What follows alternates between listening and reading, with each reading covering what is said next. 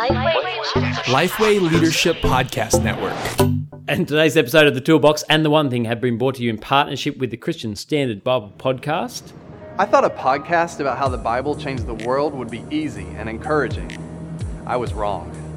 Join me as I explore the overlooked, complicated, and surprising ways God's Word is living and effective.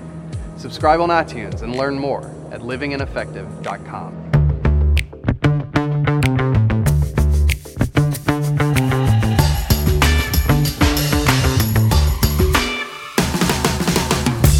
G'day, I'm Scott Sanders, and joining me on today's episode, we've got my good friend Sam Chan. Welcome, Sam Chan. Woo! Thanks for having me, Scott. We don't do voiceovers on the One Thing podcast. We're very professional. We are very professional. Now. That's it. We don't mock guests. It's all very above board here. Now, welcome to The One Thing, a podcast designed to give you one solid practical tip for gospel-centered ministry every week. We're excited to be part of the Lifeway Leadership Podcast Network. We joined the Lifeway Leadership Podcast Network because we're on the same page. We want to serve the church in her mission of making disciples by providing and promoting podcasts that help grow believers and the local church. Now, The One Thing's brought to you with thanks to Geneva Push, the Australian Church Planting Network, and you've pressed play on episode number 35, Personal Evangelism. Now, I've got a mate who is a micho in France. His name's Josh Apazonic, and it was interesting just hearing from him recently in a recent prayer letter. He talked about this. He said, "We invited all our neighbours for apéros." I reckon I'm getting that fancy, pre-dinner drinks French word completely wrong. Now, it's not normal, but you get away with all sorts of bizarre things when you're new and a foreigner, Josh says. Actually, we got the idea from a colleague and then off Sam Chan, the Australian evangelist. Look at that title they've given you, the Australian evangelist. I'd say an evangelist, but hey, we'll go with the. And we encourage anyone to do it, even if you've lived in your place for years. Why not? You could say something like, hey, we thought it'd be nice to spend some time with people in our building, street, that we never get a chance to talk with. We were worried no one would come. But 8 out of 12 apartments showed up. Now, it's just interesting. Now, Josh is not backward in coming forward. He's been a chaplain. He's theologically trained. He's led church. He's started churches. He's a micho in France. He's actually gone to one of the hardest secular countries in Europe. Yet there's a lack of confidence in actually inviting people into his own home and actually, seeking to have relationships to start conversations. Why is this, Sam? What's different in the 21st century? What is different? What makes it so hard for personal evangelism today? Oh, there's so many reasons why personal evangelism is hard. But one is, as you pointed out, the isolationism. Western individualism has gone so far off the grid in terms of individualism. We are not just alone, but we're isolated. We actually do not talk to our neighbours anymore. So what Josh has done there is fantastic, where I argue as Christians, we now need to be the social hub, the social glue to bring everyone back together. And I think there's a human hunger for community. My kids go to a local public school, and I'm just surprised how the local public school has now become the village hub. They put on movies at night, and you're meant to have these outdoor picnics as you watch a movie in the local public primary school. So it's become the village hub. But as Christians, we can become the social glue, the village hub, just by putting on community events in our street, in our apartment, in our block. And I argue we need to merge our universes, get our Christian friends to become friends with our non-Christian friends. And bit by bit, as we become the social glue, we earn enough social capital that we become the de facto chaplain in this community, that people will, in times of crisis, come to us because we've earned enough of their trust to be their chaplain. Now, you're not talking about just friendship evangelism. It's not that cold. We want you to be friends with people so that you can evangelize them. You're not even using the biblical, command, make disciples of all the nations. You're just saying there's a reality in our current culture that people are isolated, and Christians, as those who ought to love their neighbour and as those who ought to take the gospel out into their local communities, should be this glue, should be actually seeking intentionally to merge these universes and to be these people. Yeah, and then just using that metaphor of how can I be the de facto chaplain in this community, in these people's lives. And the other reason why it's so hard to evangelize right now is the very strong sacred-secular divide which the West has. This is a very uniquely Western problem, that in our public spaces, we're only allowed to be secular. There can't be any sacred conversations. There was just a New York Times article just a few days ago on how we can't even have God talk in the public without it feeling weird. Now, that means it's not just us Christians who are struggling with this. All our non-Christian friends are also struggling. Like, surveys still show that the majority of Australians, 3 out of 4 in some surveys, still have a faith. They're spiritual. They believe in a personal God. They believe in life after death. And even they think, well, how I can't talk about these things without sounding weird. And for the 1 out of 5 who don't believe in a personal God, even that is a faith-based position. And maybe they would love to have a deep conversation that goes beyond interest, beyond, the colour of the sky and the latest sports score, because that is what's deepest and most meaningful to us. And if we can be that safe, sacred space to our friends, they will open up and they will actually enjoy the conversation. So this just sounds easy for you. I guess a lot of people would think, well, it's easy for Sam. He's a great speaker. He loves people. Clearly it's easy for him to just go and start these conversations.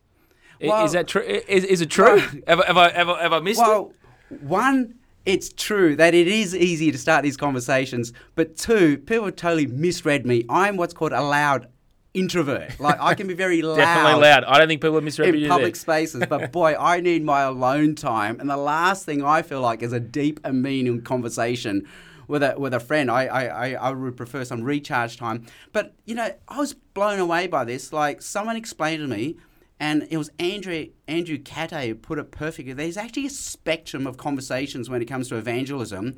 At one end of the spectrum is the public evangelist, someone like me, who is allowed to do a 20-minute monologue where I just talk and they have to listen to me and they know very little about my personal life. And then in the middle of the spectrum is where you end up in a conversation with a stranger on a bus or train or plane, where they talk for 1 minute, you talk for 1 minute, they talk for 1 minute, you talk for 1 minute. So you talk for 50% of the time and you listen for 50% of the time. But down the other end of the spectrum, when we're talking about friends and family, it's actually they do 99% of the talking. They monologue, and our job is to listen and just chip in every now and then and just talk 1% of the time. So our job then is to be the de facto chaplain, to be the de facto counsellor, and just learn how to lean forward and just ask questions like, say, how are you feeling? How are you really feeling? Why do you say that? Wow. How did that make you feel? And bit by bit, people will open up. And I teach people there are really safe questions we can ask, like, do you have a faith? Do you pray? And someone's even pointed out an even safer question is, what faith did your parents have and how were you raised, faith-wise? And that's a very safe, descriptive thing. And bit by bit, if people feel safe, they will open up and they'll give us a chance to talk as well. Now, that's really helpful. I do want to press in our second part of our conversation into that practical stuff. But we are going to have to come to... people are telling me this is the favourite part of the One Thing podcast. That doesn't say much about the rest of the podcast. That is the toolbox time. So let's open up the toolbox. Cue the sound effect. Thank you, Mark. I want to talk about a number of resources that I think are really helpful in this space. I think part of people's lack of confidence is they actually don't have a framework or a structure. So can I encourage you to read and learn a evangelistic tool? That could be 2 Ways to Live, Bridge to Life. Find something you can actually hang it off. That's not going to answer everyone's epistemological framework. It's not going to answer everyone's questions, but it is going to give the person a confidence to have some of the big key areas. And so 2 Ways to Live is something that I grew up on and still find really helpful. Just in terms of a couple of books, Sam, you're encouraging people at the moment to read Making Sense of God by Tim Keller. Tell us why. Making Sense of God by Tim Keller. And just by reading this, you can see how the landscape for evangelism has changed so much. When I was at university, we were using Josh McDowell's Evidence Demands a Verdict. And that was really giving the facts evidence. And from that, people could make up their minds and become a Christian. But now we're so post-Christian, so post-church. People have so many defeated beliefs against Christianity that we had to have Tim Keller's book, Reason for God, 10 years ago, which addressed defeated beliefs. But now we're even post-Christian, post-church, post-reached. People aren't even asking those questions anymore. They don't even want to hear what Christians have to say. So enter Tim Keller's Making Sense of God, where he actually describes, critiques and deconstructs the secular framework and then shows how Jesus is the only way that people can find the freedom, the identity and the security and the status that they're looking for, that the secular framework will not give it to them. So that's a great resource to put in the hands of people in your congregation, get them to read, to have that confidence to be able to raise some of those apologetic questions. Just a couple of quick tools as well for your congregation members. You might want to give someone a copy of Doubter's Guide to Jesus, an excellent, it's the Bible, but an excellent introduction from John Dickson that can allow people to actually have a copy of God's Word and have an into that. Another great tool is the one-to-one resource as well. If you want to open up and read the Bible with someone, I reckon that often for a non-Christian, for someone who hasn't been around the Bible, it's not very familiar. That can be quite daunting. So using the one-to-one ministry resource, which is really just God's Word in a simple printed out format. Now the final one is, it's another podcast. Rob Martin from City Bible Forum in Melbourne has got a really good podcast called Bigger Questions. That's something that your people can be listening to, but also that you can be introducing to non-Christian mates as well. It's deliberately Bigger Questions, podcast from City Bible Forum. It's deliberately designed to be fast and fun. It's only 20 minutes, and they go from a very contemporary topic and eventually get you to Jesus and the Bible in about 20 minutes. And they put on some world experts. Like they've had Ian Harper from the Federal Reserve Bank on, Anna McGowan, who's an Australian actor from Underbelly or something. Yep. So just really good, engaging speakers as well. And it's fun, it's relevant, it's an easy way to introduce yourself and your friends to Jesus in 20 minutes. Excellent. Well, let's close the toolbox and let's get back to some practical tips for actually talking about Jesus. I've actually found your book really helpful in giving that introductory question. So you talked about it just before we went to the break. Do you have a faith? Yeah. Can you tell me about the faith that you grew up with? I am using that all the time to actually open up and hear someone's viewpoint on where they're at with Jesus.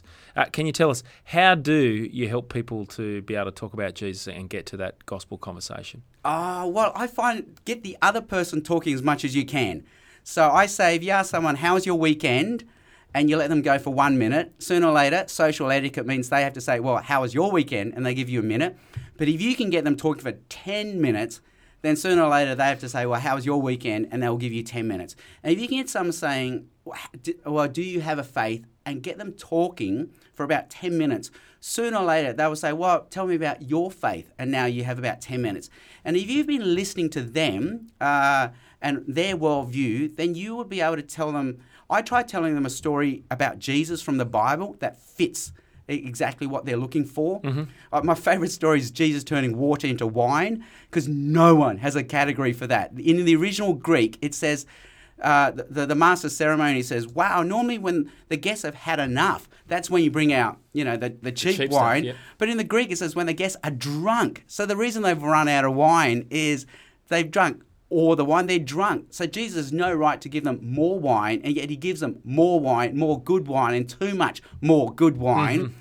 And how do we explain that? So I flip that to the non-believer. How do you explain this story? And then from that, I can usually say things like, this is an image of what life with Jesus would be like both now and the life to come. So if you think by following Jesus, you will miss out. No, it's the opposite. By not following Jesus, you will miss out.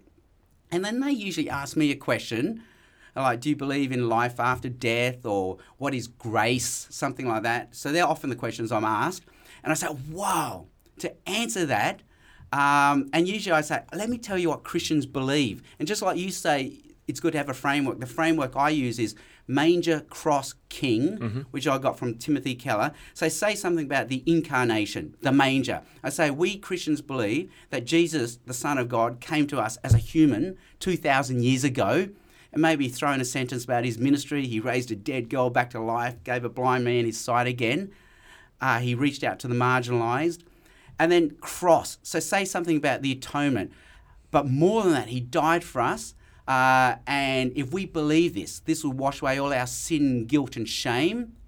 But more than this, and this is the king, there will be a day he comes back and he sets up a physical kingdom here on earth. That means we can be part of Team Jesus, and right now we can be part of his restoration process of bringing his life of love, mercy, and justice here on this earth. And then from that framework, then I say that from that, this is what grace means, or this is what it means to have life after death. So that's my usual strategy. When they ask me about my faith, I tell them a story about Jesus from the Bible. When they ask their next question, that's when I give them Manger Cross King as a framework and then answer their question from that. Now you are the Australian evangelist, so very easy. No way. Very easy for you to do this. How can a pastor actually help grow his church in confidence in these little bites? This is not something that you've just come to overnight. You've been thinking about this. You've been practicing this. You've been failing. Failing lots. Definitely. And also seeing fruit as well. So how might a pastor go about actually putting these pieces in someone's tool bag?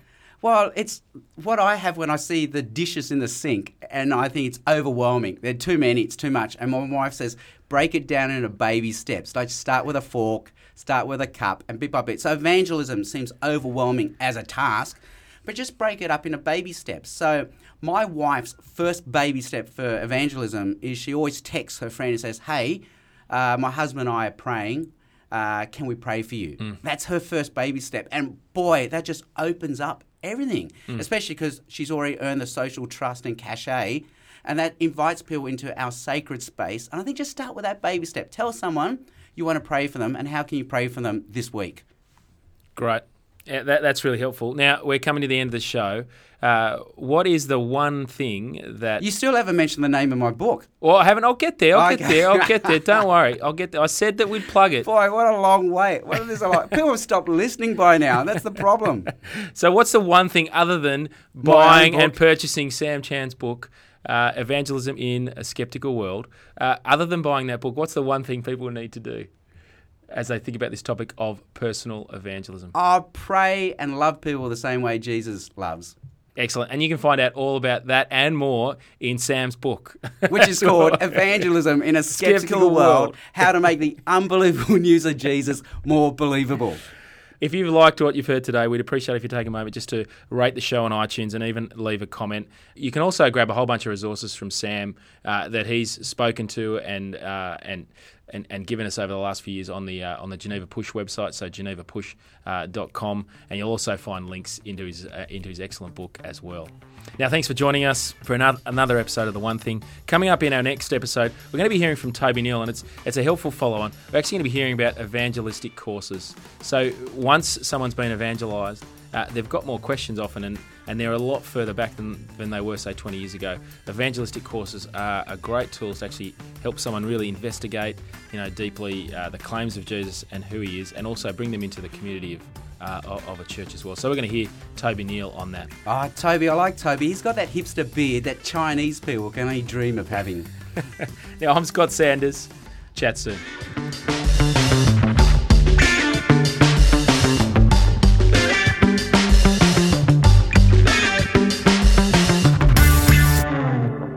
If there is a podcast that's a must listen for me, other than The One Thing, can I encourage you to click on The One Thing and download that and keep subscribing? It's the 5LQ podcast. Good friends of mine, good mates of mine, Todd Adkins and Daniel Im, will provide you with practical leadership takeaways that you can implement every week. In each episode, they ask 5 questions, the same 5 questions, but of a different guest on a particular topic or a book. So if you're a leader serving in a church, on the church or outside of it, this podcast is for you. 5LQ podcast.